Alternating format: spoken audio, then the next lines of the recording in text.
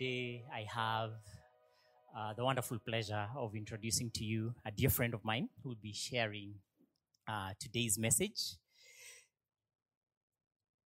Severin Lwali has been a dear friend of mine since I was a student at the University of Nairobi.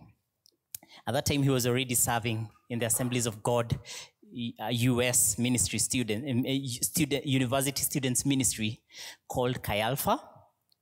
And every so often, he would come with a group of students from his university, and he would partner with the Journey University Ministry. And year in, year out, we would have such partnerships, and we would connect with Severin. He is one of the people who has greatly inspired my ministry journey. Severin, as we love to call him, has a very genuine and wise heart. He loves greatly. He leads profoundly well. He has a deep and genuine love for God and lives it out so practically. So to be in the presence of Severin is to be really inspired, to lead like him, to follow Christ like him. And he has modeled so well how to love your family well and parent well, even as you serve in ministry. He's generous and has a way of being your cheerleader in the exact way that you really, really need it. Even moments ago, he just looks at me, and encourages me. Tells me, Butcher, you're a very good pastor. I needed to hear that, right? So it's really good to have a friend like Severin. That's all I'm saying. It's really good to have a friend like Severin. Severin is Kenyan from the land of Butula. He lives in the US. He's married to Christina, and together they have 4 wonderful children, and he will share more about them. The children are Imani, Joshua, Severin Jr., he had to put in that, and Asali. So today he shares with us. He comes to bring the word. He is spending some time in the country, and he just said, I would love to come and share when I'm around, and it's such an honor. He'll be sharing with us how family is a place of hope and goodness, and a place that God invites us to lean into and respond fully to his presence in the families we've been given. So it's an honor to have you here today, Severin. Thank you for agreeing to share. Karibu sana. Give him a round of applause as he comes. Yes, thanks.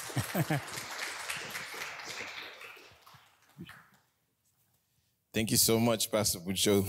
And it is true. You guys are blessed with a wonderful pastor, aren't you? And so I just, I find that in ministry is a very lonely place. And either you're doing well or you're not doing so well, but you always have your critics. And not many times do you have people who are there to encourage you and tell you how well you're doing. You preach a sermon and you hope somebody tells you that was good. And when you don't get that, you need to make decisions about what to do about whether you got compliments or not. Thankfully, your pastor worships Jesus, loves him, and his heart is to serve you. And so I just want to take a moment here and just let us show our appreciation of your pastor by just giving him a clap. Thank you so much for who you are. And he said it's been his honor to spend time with myself and my wife, but I think it's more, the blessing has been my wife and mine and ours, my family. And my family will be here for the next service. I am from Kenya. I lived in the US for 27 years, so much has changed. For me, every time I come back to Kenya, the cityscape has changed differently. Now there's an expressway, there's so many things. Kenya is like, Nairobi is just changing so fast. But it's such a joy to be back home and to be able to share the word of God with you. And so allow me to pray with you as I start, okay? Lord Jesus, today, what is the most important thing is you. You are the most important one. And thank you that we just don't come to church to hear the word of God preached by somebody, but we come to meet with you. And your interest isn't so much in everything that's shared, but in us whom you love so much. and how your word intersects and interacts with our lives, knowing everything about us and knowing everything that concerns us, and you're able to speak to us. So today, I present to you your family, your children, O God, and I ask through your Holy Spirit that you would do exactly as you desired. And may I facilitate that which heaven wants concerning the lives and the families in this room and for Journey ICC. And to that end, may your name continue to be hallowed, our Father who is in heaven. In Jesus' name we pray. Amen. Amen. So, like I said, I was born here I was born in Nairobi. My parents live in Butula. I think I have a picture of my parents. That's my mom and my dad. Today, I was invited into the space of leaning into family. You guys have been talking about family, and so I thought I'd start with talking about my family. In the U.S., many times I ask people about their family. They normally say, yeah, I'm in my family. And I said, what about your parents? And they say, why are you so interested in my parents? And I normally say, you're part of our family, right? And they're like, yes, but we don't normally talk about our parents. And I tell them, in Kenya, we talk about our whole family. Family doesn't just mean nuclear only, but it tends to mean extended. But I just needed to introduce you to my mom and dad. They were both really into education. My dad was in intelligence. They were diplomats for a while. My mom has always been a teacher, continues to teach daily. And they're in their 80s, and they're wonderful people. I am going to be talking about parenting some in the family space. So I wanted to tell you the year 1989, I believe, or was it 89, I think it was. You remember President Moi, you know, President Moi used to have these things where he would say, this is the year of blah, blah, blah, at the beginning of every year. And so I think it was either 89 or 87. It was the year of discipline. That was my first introduction to the word discipline. And at that point, my mom was in Nairobi, my dad was living in Nyeri. And so myself and 3 others of us went to Nyeri to be with my dad. And my dad being alone, solo, as the solo parent, and my mom being in Nairobi, still teaching with the others, my dad latched on to what President Moi said, this is the year of discipline. So I didn't have a dictionary which I could open and find out what discipline is. I didn't know what was coming my way that whole year. So the year of discipline to my dad meant serious discipline. And every night, he would ask the questions about who did what, who broke what, and everything else like that. Now, I was about 12. Okay, so when you're 12, you're not really thinking through what you do. So we break so many things, we do so many things, and my dad, being an intelligence guy, would interrogate us. That was the way my dad did family. I was guilty until I was proven innocent, every time. How many of you have had parents like that? You grow up that way. I think that's the way it was for me in primary school. You're guilty until you're proven innocent. And so the questions that were asked, everything that was done, and every night, whether it was me or my brothers or my sister did something, I was always getting spanked every night. So it was just the regular way of every day. And you would think that I would learn the next day not to do something that my dad told us not to do. But so 1987 left a huge mark on my bottom. And it made a huge mark in my heart too, okay? But my parents did that out of love. And somehow it worked out. Okay, so fast forward, I moved to the United States, and I'm married to, the next slide, I'm married to Christina. And Christina didn't grow up in a family like mine. Christina grew up there were 3 in their family. I was number 8 out of 11, and she was number 2 out of 3, and she hated being the middle child. And her parents, they didn't spank her like my dad. She doesn't understand the year of discipline. When I try to explain that to her, it's like, oh man, your dad is mean. I'm like, wow, okay. Like, yeah, and your dad's a pushover. He just let you do whatever you wanted to do. And so we have conflicting views of parenting and even the description of what love looks like through parenting. And so before I go on, some of you in this room are saying, okay, we're parents, this sounds good, I want to hear this. But let me just put this disclaimer in there. From the time you were born, you have been taking lessons on how to parent. You learn to embrace and understand affection from the time you were a little child, even in the womb. And whether your mom nurtured you or gave you attention or not, affects neurologically, affects you in every way emotionally. So you've been taking lessons on what it means to receive parenting or to be parented. So it's been exemplified to you. Like for me, my father exemplified to me what parenting looked like. Christina, my wife, has exemplified what her parents did, the same too. And we all respond to good parenting, whether it is directly from our parents, or we respond to it when it's showed to us by other people who are parent types in our lives. Mentors are some of those, and teachers. And so in case some of you here are saying, Sevo, I'm not married yet, why are you talking to me about parenting? Well, I just need to remind you, you're always taking lessons on parenting. And it's good. I think I learned a lot about how to be a parent before I was married. So it's a great thing to take these lessons. And in case you're saying, I'm not married, so this doesn't apply to me, well, aren't you children of God? Aren't you supposed to raise up spiritual children? We're supposed to disciple others and mentor others in Christ. There is an aspect of parenting in our lives as Christians. Amen? So you also are invited into the parenting space. But they say you're married and you don't have kids. It's like one day we will have kids. And some of you may say, I'm not ready for having kids. And you'll continue to put it off and put it off. My wife and I tried that for 4 years. And then after 4 years, like, we're getting old. We need to get kids quickly. So it became a necessity. Let's get the kids so we're not growing old with kids, right? We're not old parenting our children. But some of you may be in the space where it's like, we've been married for a long time. We just haven't had the ability to have kids. And we understand that. My oldest sister, who led me to the Lord and who discipled me, parented myself and many others in the absence of my parents. So there's so many families today. There's people who are lawyers and doctors who would tell me today, Claire, your sister was my parent. So you don't have to necessarily be a parent married to be able to parent the way the scripture would define parenting. So in that sense, then allow me to continue to talk to you about parenting.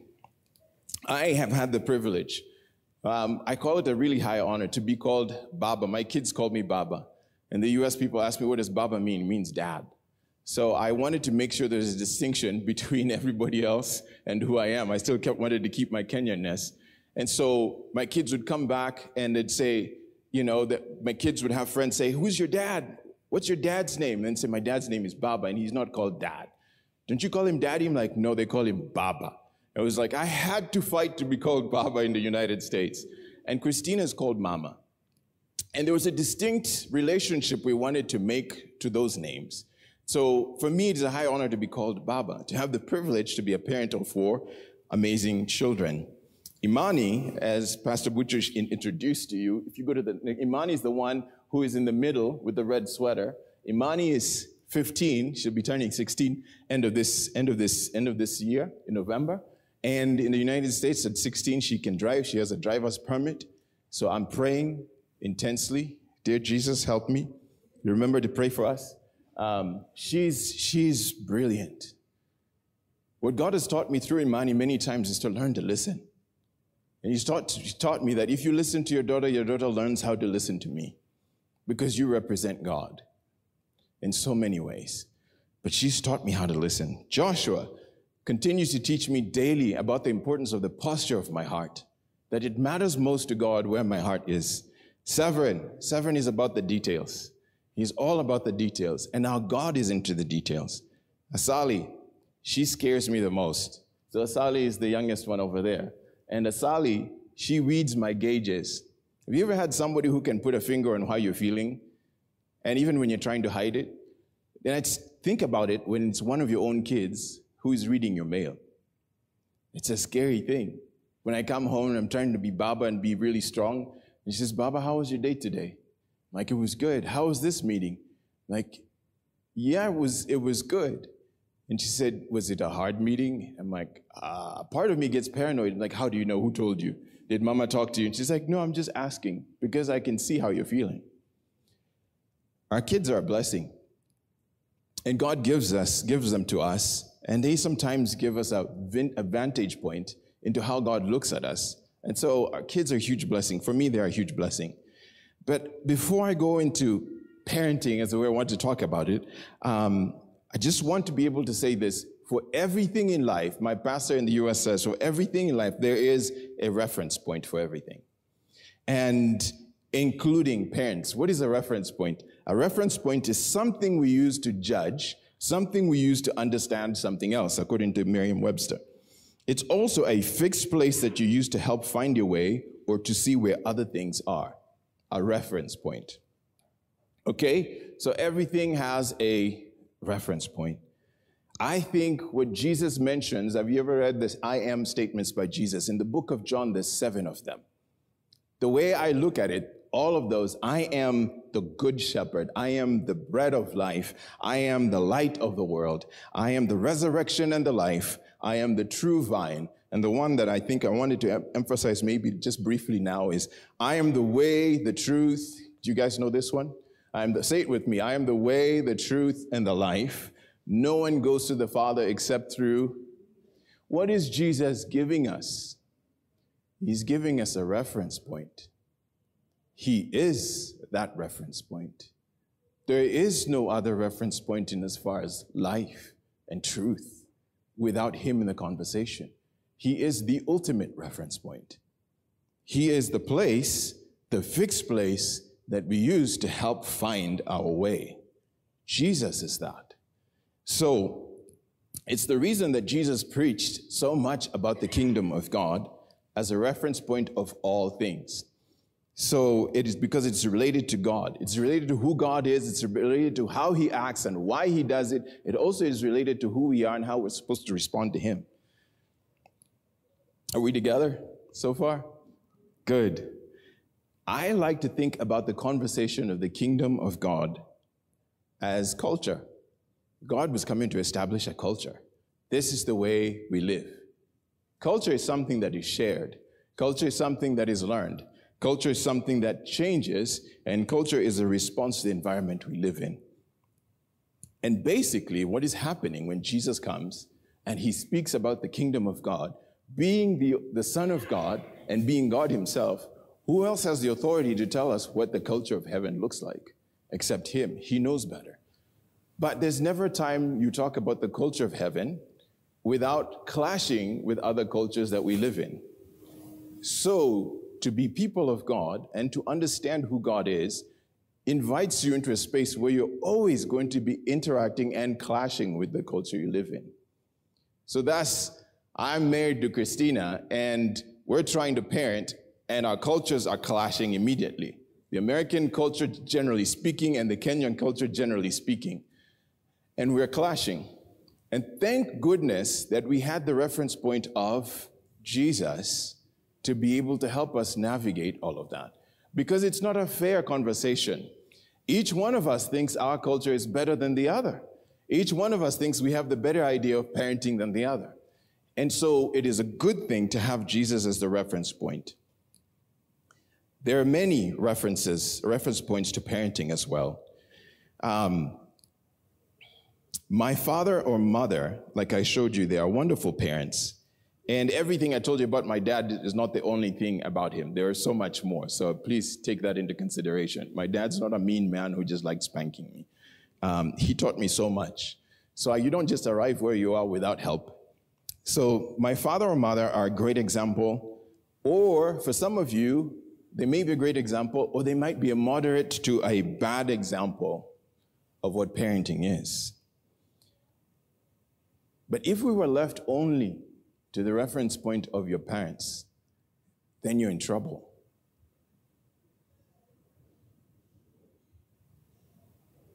They are a reference point, but they are not the reference point.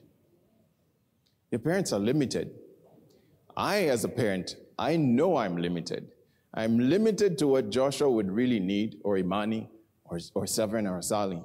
I understand I'm limited. But God isn't. Jesus is not. Parents are a reference point. And the best way parents serve as a reference point is only when they point to the reference point. And that is Jesus, God himself, our Father who is in heaven. So, some of the things that I felt like I needed to share today in regard to this was that I think that the best way we can parent is to mimic. And remember, parenting not only in the space of you being Baba or Mama, but parenting in the space of us being a family and learning to love and lay down your life and considering others better than yourselves, or mentoring and helping others grow and succeed. So let's put it all into that space. So how we mimic or imitate God, our Heavenly Father, makes a huge difference, which means our perception of who God is. What comes to mind when you think of God? That's a very important question in Christianity as a whole, because you respond to that God.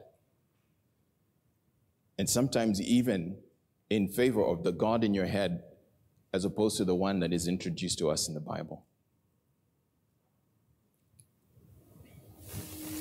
Our perception of God, but also our relationship with God is so critical.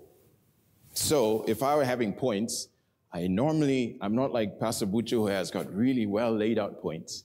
I just normally just talk, and God works through me, so bear with me, okay? But if I were to have a point, I say the first thing I'd like to be able to say about parenting, it is a call to mimic to the best of your behavior, to copy the best of your ability, and with God's help and grace, to mimic who your Heavenly Father is.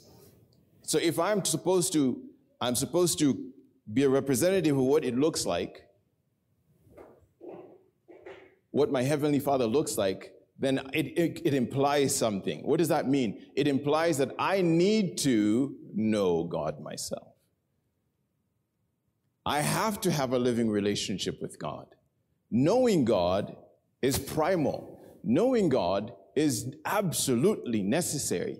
Not just knowing about God, but knowing who God is and being in relationship with Him. So in John 15:4 and 5, one of my favorite scriptures, Jesus talks about He is the vine, we're the branches, His Father is the gardener who cuts off every branch that's in Him that doesn't bear fruit, and He continues to go on. But in John 15, it goes on 15:4 and 5, it says this, remain in me, and I will remain in you. For a branch, and who is the branch? We are. A branch cannot produce fruit if it is severed from the vine. And you cannot be fruitful unless you remain in me. So there's this relationship we're supposed to be in Jesus, Him in us, us in Him. And then it goes on to say, yes, I am the vine, yes, I am the vine, you are the branches. Let me just describe that. Jesus says, I am the vine, you're the branches. Those who remain in me and I in them will produce much fruit. Can I just take us back to the book of Genesis? What happens in the book of Genesis in the beginning? God created, and God continued to create 6 days. Then He created Adam and Eve. He created man, and He put him in the garden. And what did He tell man to do?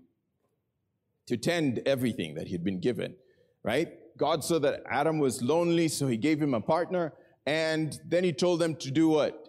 To be fruitful and to multiply, which obviously implies that they were supposed to have children, that you were supposed to be in family.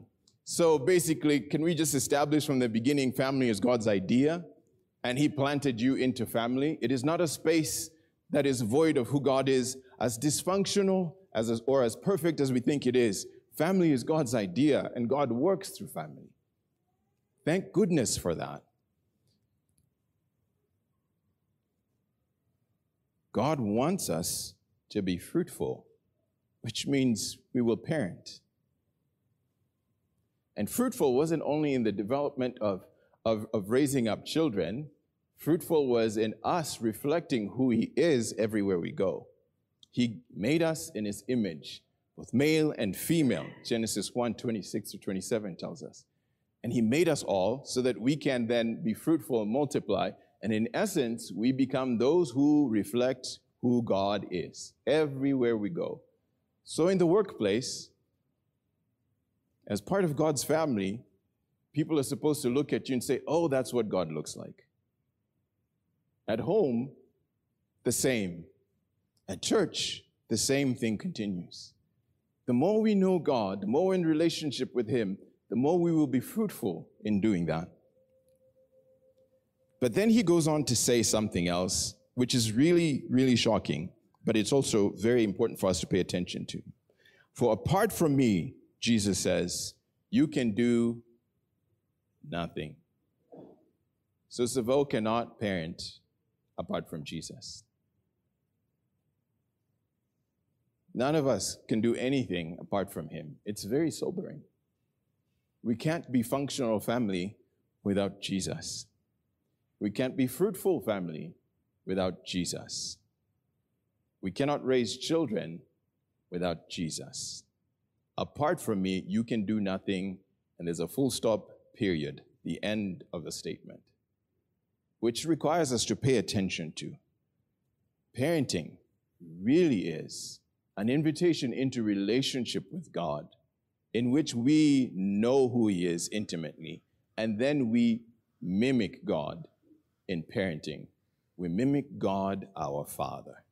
Isn't that what Jesus was teaching people, his disciples, how to pray? Pray to him like he is God, your Father in heaven.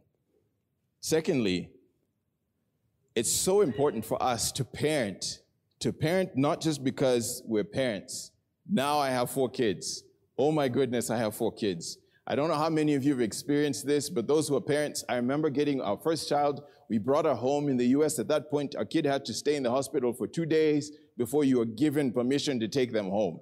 It's like I had to sign something like, okay, I guess basically what I was signing is like, I am going to be their dad and I will take care of them. And they're releasing them with me. And so we put the kid into the car seat, and we took her home, and we put Imani down in the living room. We sat down on the couch, and guess what we did? We cried. We cried. I think we were just overwhelmed. Like, they gave us responsibility of a living human baby. What are we going to do with this thing? Okay, so now suddenly we're parents. And the truth is, we had never been parents before. We'd never been parents of 1 child. Then when we had 2, I'd never been parents of 2 children. I'd never been a parent of a girl and a boy. And then suddenly I was a parent of 2 boys and 1 girl. And all of them, and then another one, then another girl. So it's 2 girls and 2 boys. And all of them don't read from the same playbook. You can't parent out of the same playbook. Each one of them has their own kind of guide to go with. And you're writing that one as your parent, by the way. It's not given to you. This is how you parent Imani. Because Imani didn't exist. Imani is unique. She's made in the image of God. There's many other people with the same name, but there's not another one that was made like her.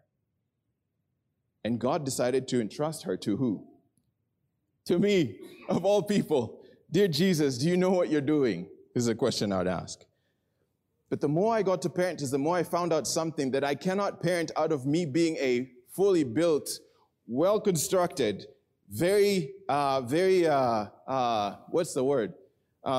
adept, very good parent. I couldn't parent out of that which I actually did not have. I had to parent out of who God was shaping me to be. So none of us arrive in the parenting conversation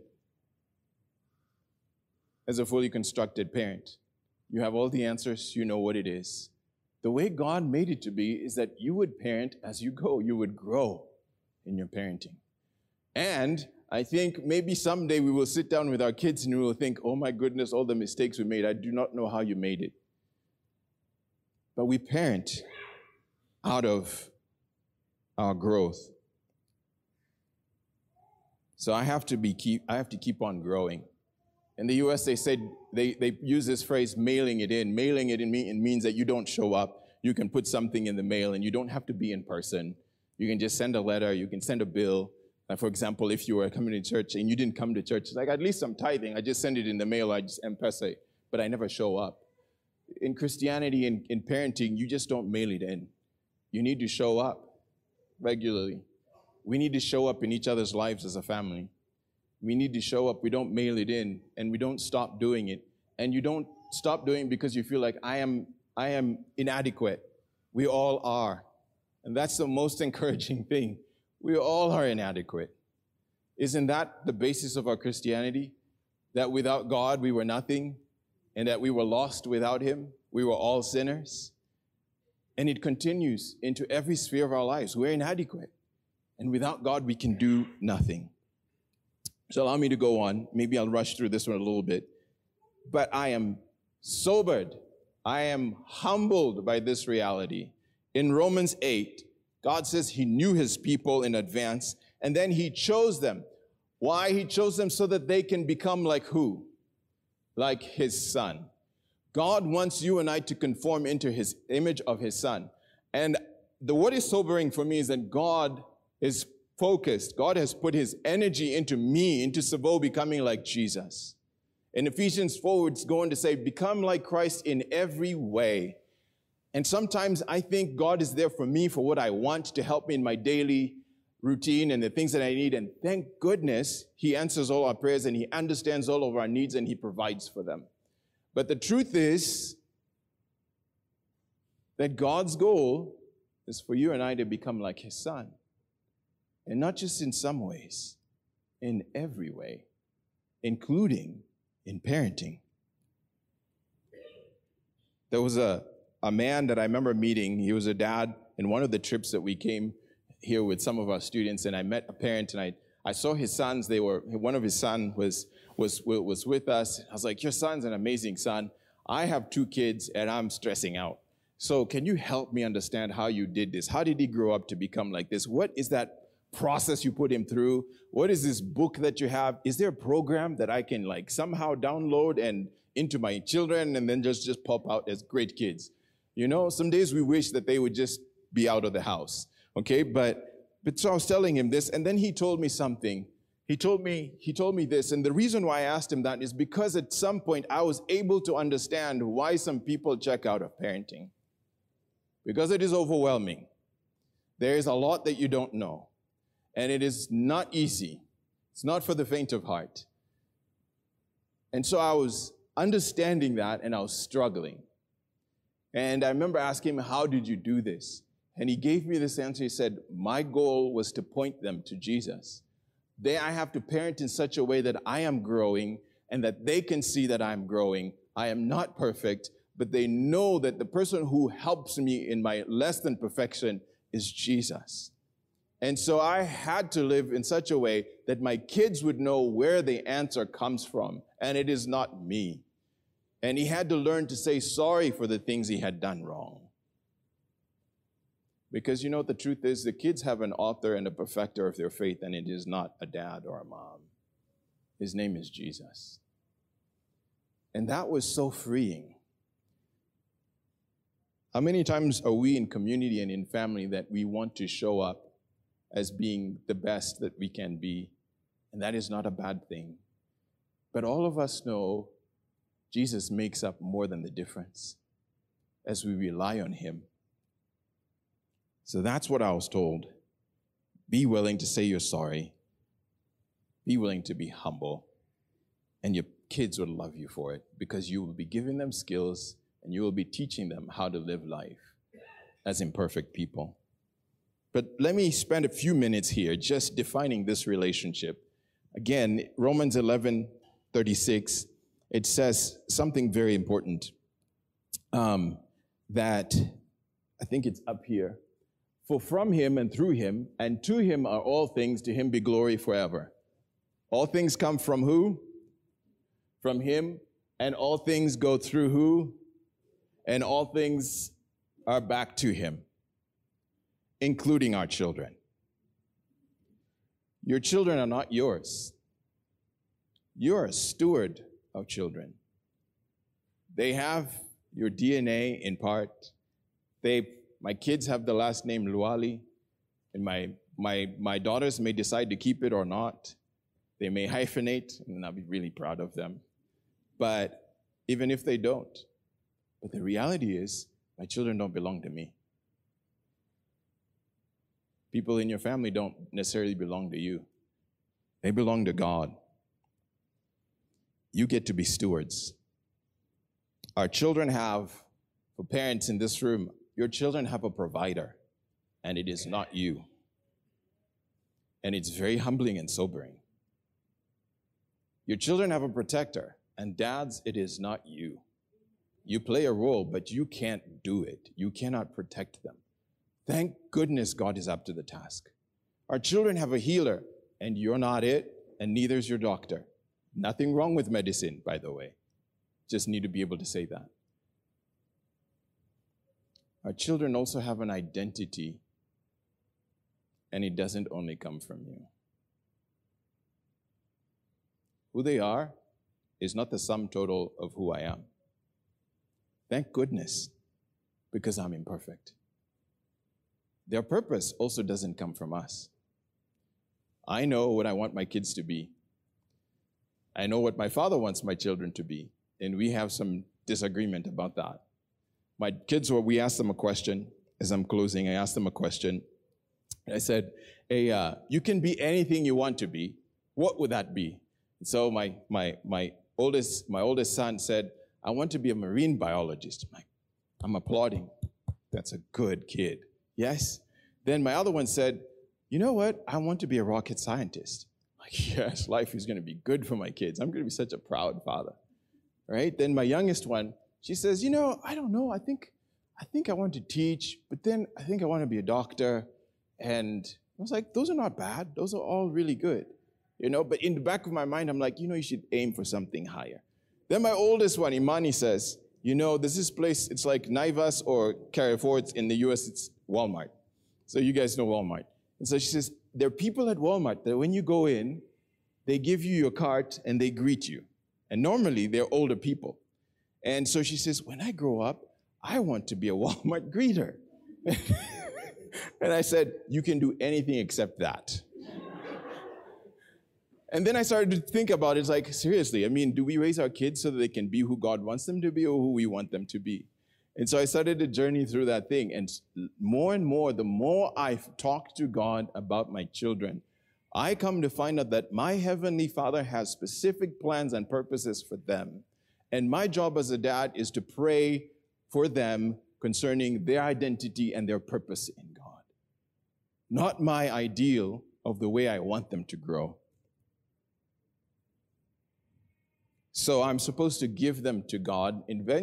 Basically, I'm supposed to devote them to God, which means I'm supposed to dedicate them to God, which means I'm exclusively devoting them to God and to His plan and His purpose for their lives. Exclusive means there is no other relationship that will determine my kids' future and purpose and identity. It is God alone. I am a steward. They belong to Him. That is a hard space to journey through, but it is a necessary one. And as I close, there was a time I would be coming home, and I felt like the Lord asked me to share this with you. I'd come home every day, and I'd sit in my chair. These are things I borrowed from my own father. I'd sit in my chair, and it was called the Baba chair. In our home, Daddy had his own chair, and it was that one. And nobody sat on Daddy's chair. Did you guys grow up like that, or was it just me? So there was a Baba chair. And so I have a Baba chair, and it is a brown leather chair. And I like that chair. And it reclines. So I sit in it.